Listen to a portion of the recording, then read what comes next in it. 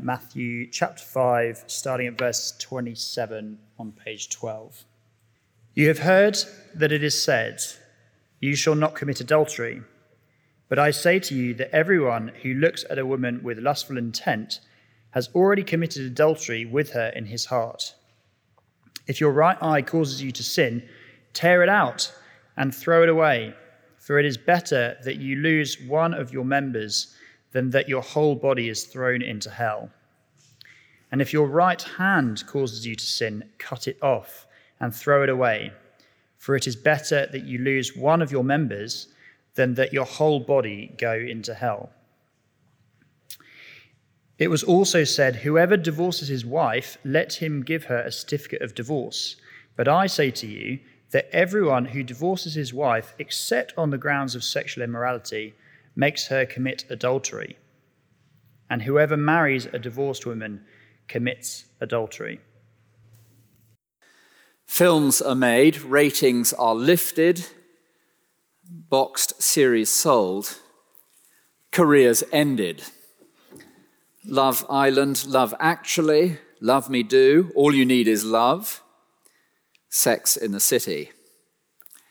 So our subject this afternoon is sex and adultery, and before we go any further, I want to make one thing very clear, and that is that this issue is one that is intensely and extraordinarily personal to every one of us in this room, that there can't be a single individual here who in one way or another does not have regrets in the area of sex and relationships.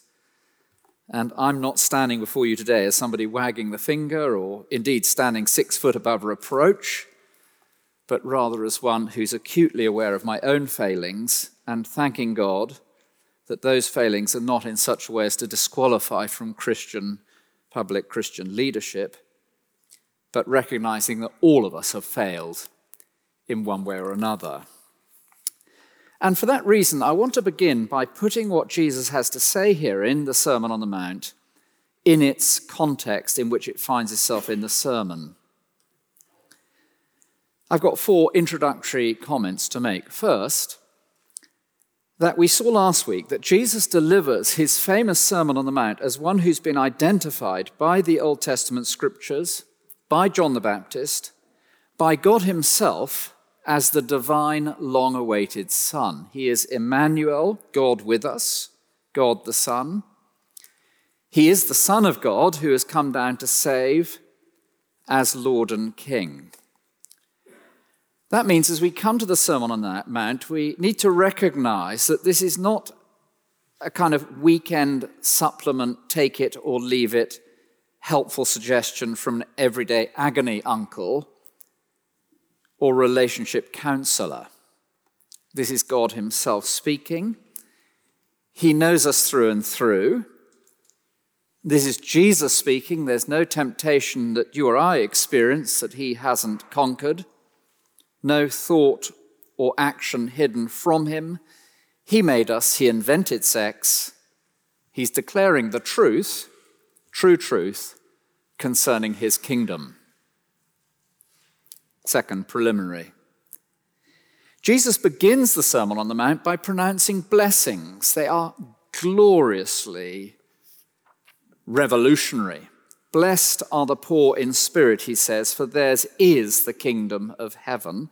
Blessed are those who mourn, for they shall be comforted. Blessed are the meek, for they shall inherit the land. Blessed are those who hunger and thirst for righteousness, for they shall be satisfied. So throughout the sermon, as God holds up, or Jesus holds up, God's perfect standard, if we have any degree of self-awareness, we find ourselves recognizing our own spiritual poverty, our own wretched failure, our moral lowliness, and our desperate need of a righteousness that can only come from God. And that is exactly the point.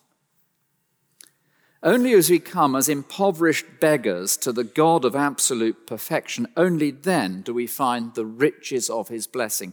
So blessed are those who are poor in spirit, Theirs is the kingdom. Blessed are those who mourn their sin. They shall be comforted. Blessed are the meek, not standing on their high horse of self-righteousness. Blessed are those who hunger and thirst for righteousness. Then third, the moral teaching of the law as expounded by Jesus is introduced by him in verse 17 of chapter 5. Do not think I've come to abolish the law or the prophets. I've not come to abolish them, but to fulfill them. So Jesus declares that he's come to fulfill the law. He's not come to lower the bar. He's come to meet it. And so we find Jesus expounding the law of God and speaking in a way that I think you and I could never speak without his instruction from the Old Testament law. And yet, even as we hear him teach it, though we would never have been able to make it up straight from the Ten Commandments, we find ourselves saying, yeah, that's absolutely right. That's what murder is really about. That's what adultery is really about. Here is God's perfect standard. Jesus has not come to abolish God's law, he's come to fulfill it. Finally, the moral teaching of the law is bracketed by verse 20 and by verse 48. So verse 20, for I tell you, unless your righteousness exceeds that of the scribes and the Pharisees, you will never enter the kingdom of heaven. Verse 48, therefore I tell you, be perfect as your Father in heaven is perfect. So here we have God's absolute standard. Here we have the bar, if you like. Jesus demands perfection. God demands perfection. He won't lower the standard. And a form of righteousness is required that reaches way beyond the loophole religion of Jesus' day. He hasn't come to dilute the law. He's come to concentrate it. And really, rather than sitting on our high horse and calling for our defense lawyer, protesting our innocence because, we've kept that clause and that clause and that clause, the aim of Jesus upholding God's law and pushing it to what it truly means is to see us on our knees before God, acknowledging our spiritual poverty and then seeking his help. Well, I hope that's a help. We saw last week there is to be no hatred in our hearts, and Jesus pushed us to understand what the sixth commandment, you shall not murder, really means. This week, you shall not commit adultery, commandment number 7. There is to be no lust in our looks, no allowance for adultery. No lust in our looks. Well then, in verses 27 and 28, Jesus explores the heart of adultery.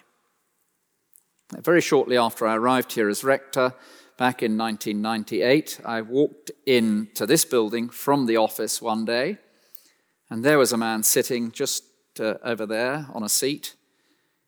He was bowed over in floods of tears, must have been middle-aged, from abroad, Holland if I remember rightly.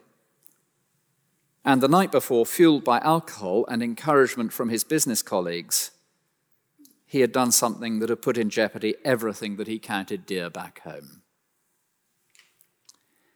And that encounter has been repeated in one form or another over the last 25 years in multiple different ways. Jesus says, let's get clear on adultery. You've heard that it was said, you shall not commit adultery. The dictionary definition of adultery reads, the voluntary sexual intercourse between a man and a woman who are not married to each other, but at least one of whom is married. And many of us, with the Pharisee, might say, well, I'm in the clear. Many of us may not. But Jesus would not agree. Verse 28. But I say to you that everyone who looks at a woman with lustful intent has already committed adultery with her in his heart. Now, please notice Jesus says everyone who looks at a woman with lustful intent. He doesn't just say anyone who looks at a woman, full stop. In my view, some have taken this teaching too far and unnecessarily beaten themselves up. Jesus does not outlaw the appreciation of beauty. But the word lustful intent translates the word desire, and the line between appreciation of beauty and desire is a very fine one. It could be translated, who looks at a woman causing her to lust, so it could be outlawing flirtation. It certainly speaks of allowing the mind to wander, the imagination to develop, and the thoughts to roam.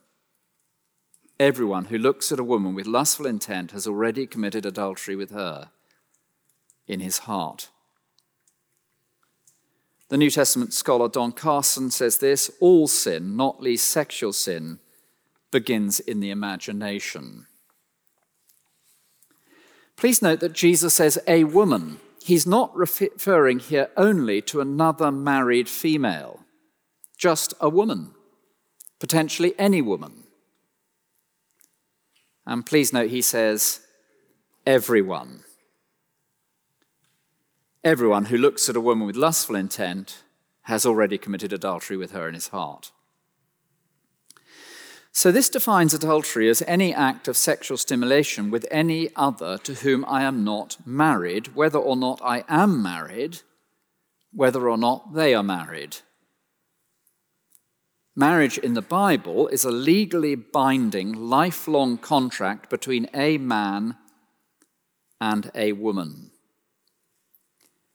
And therefore, this redefinition, or not redefinition, but exploring the true meaning of the seventh commandment, suggests that such desire, it could be virtual, it could be verbal, it could be visual.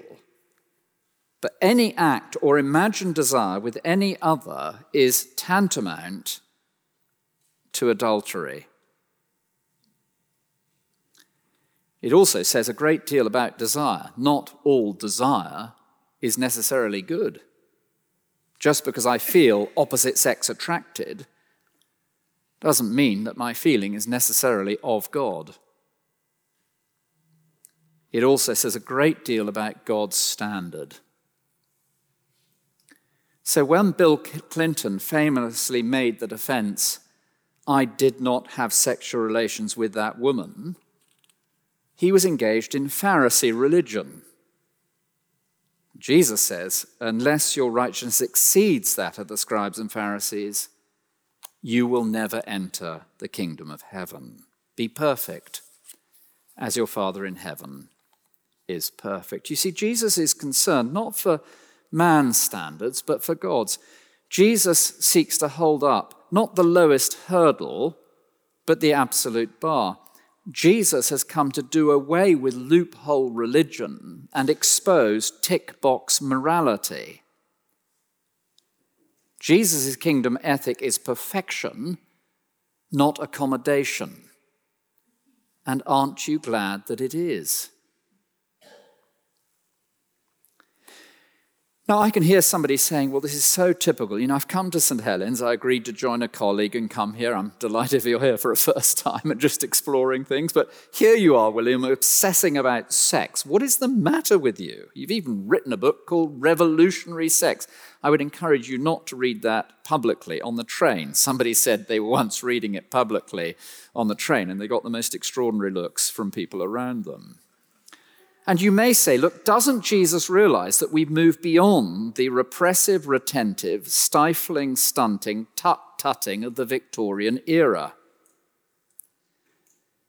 Can't you see, Jesus, that we only truly live when we allow free expression of all sexual desire?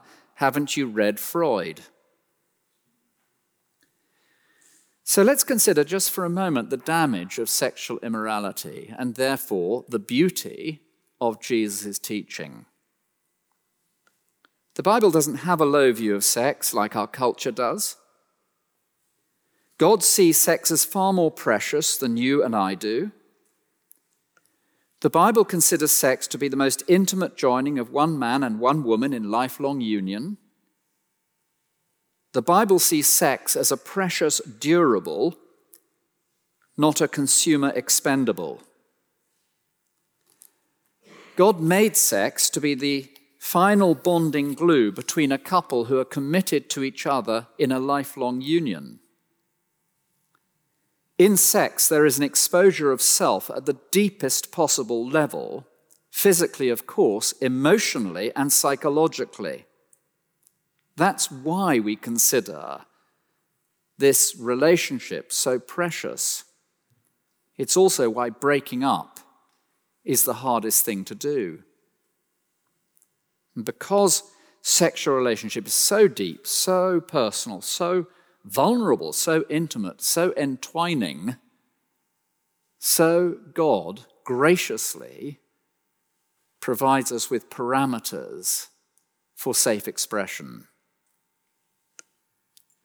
The only safe sex is married sex. I mean, when you stop and think about it, we can't simply expose ourselves at the deepest level to one person penetrating or being penetrated by another without becoming bonded and bounded in a most profound way.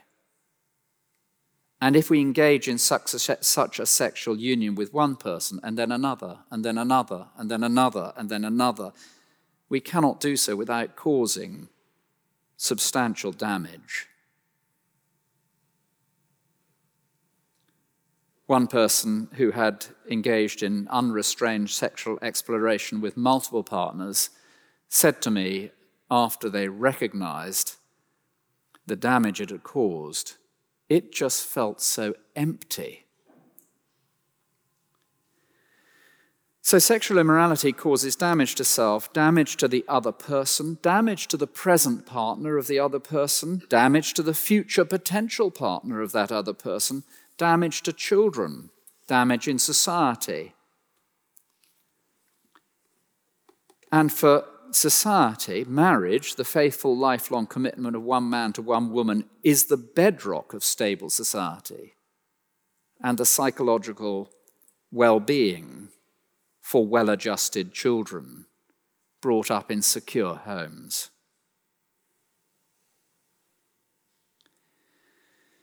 Strikingly, that's not actually the direction, the incentive that Jesus gives us. So we've looked at lust and the heart of adultery, verses 27 and 28. 29 and 30 explore adultery and the seriousness of judgment. If your right eye causes you to sin, tear it out and throw it away, for it's better that you lose one of your members than that your whole body be thrown into hell. If your right hand causes you to sin, cut it off and throw it away, for it's better that you lose one of your members than that your whole body goes into hell. So as Jesus expounds the law for us, he says this, look, ahead of damage to self, to others, to society at large, to children, the security of kids, consider our own accountability to God, judgment, the reality of eternal punishment. Now, once again, I'm very conscious of somebody sitting here and saying, well, that really caps it all.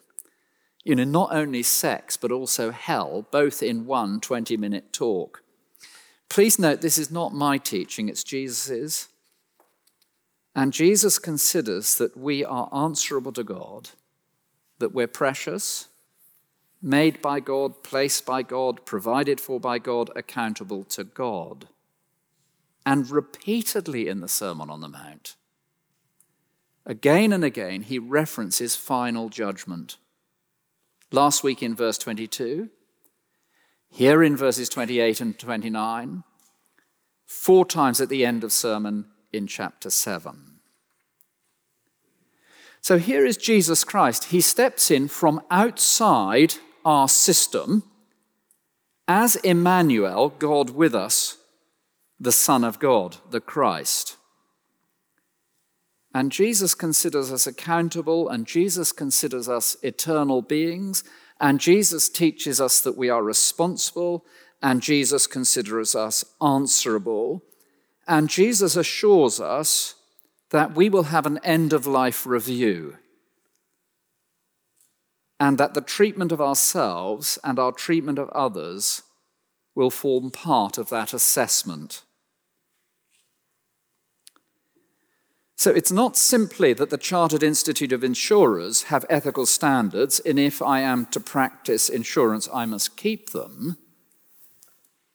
It's that at the end of life, when we die, we will face judgment, and there will be two destinations, one the kingdom of heaven and the other the fire of hell. Only two destinations. And Jesus encouraged us to ensure with utmost seriousness that we end up in the right one. Now, I think there is a sense in which we instinctively grasp the reality of the damage of sexual immorality, whoever we are.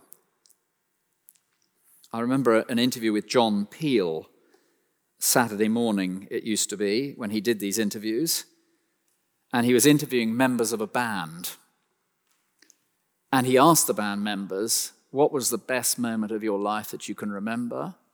And they said, a Saturday night after a concert in Japan with a group of geisha girls in a flat. What was the worst night of your life? Well, actually, the worst experience, waking up the next morning.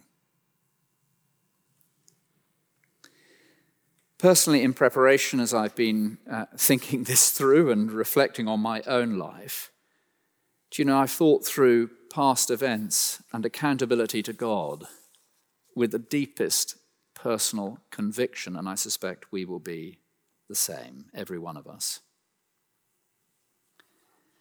And given the seriousness of the stakes, says Jesus, we should take the most radical action to ensure our future. All sin begins in the imagination. We should take the most determined steps. If your right eye causes you to sin, tear it out. If your right hand causes you to sin, cut it off.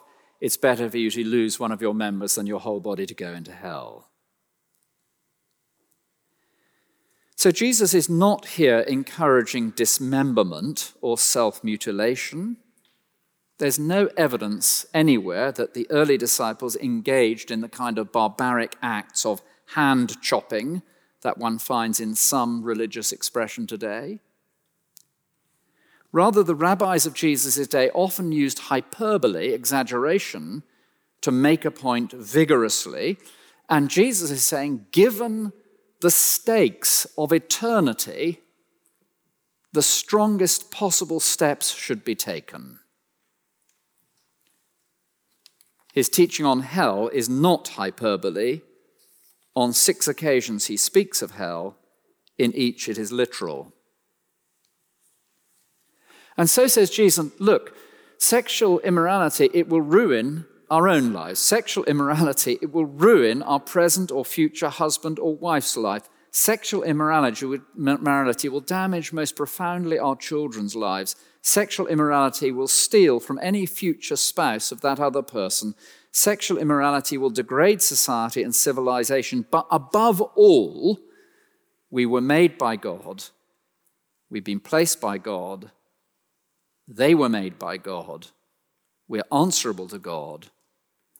How dare we invade the pure and holy sanctity of another being created in God's image and steal that which God has designed potentially for one other person, even in our own imagination.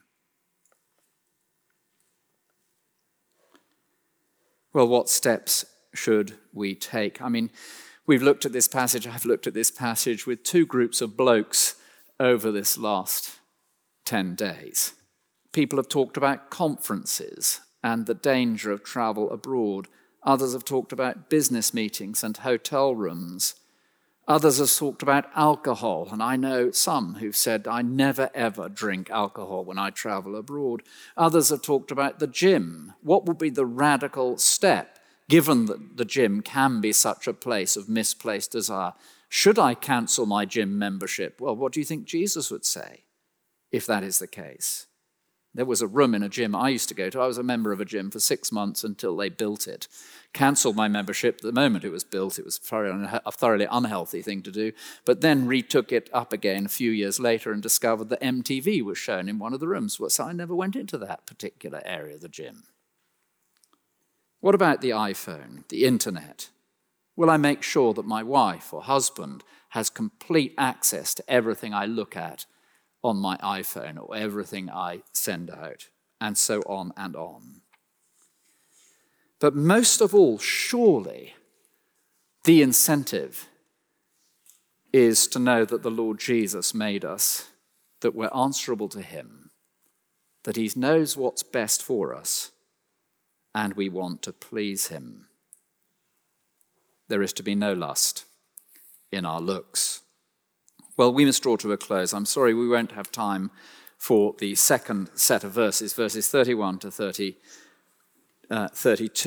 There is a talk exclusively on that on the website. But if I may, 3 concluding comments. Can we see that Jesus is prosecuting loophole morality of the religious establishment? He really is. The Pharisees had developed a loophole religion of tick-box morality, and our culture has developed just such a view of sex, that just so long as I am not being abusive or non-consensually violent, really anything goes with anyone or as many ones as I choose. A nudge and a wink, a blind eye. Our society is profoundly Pharisaical. I did not have sexual relations with that woman. And whether it's Hollywood or the entertainment industry or the broadsheets or the law or the city, Jesus says we need a totally, radically different form of righteousness. Secondly, can we see that Jesus is seeking to drive us back to God on our knees? He really is. Blessed are those who are spiritually poor. Stop seeking to stand on the grounds of tick-box morality, and let's realize our spiritual impoverishment. When we do that and come to Jesus, then we're truly blessed, and we mourn our sin. We will be comforted. We come to him in meekness. We will inherit the land.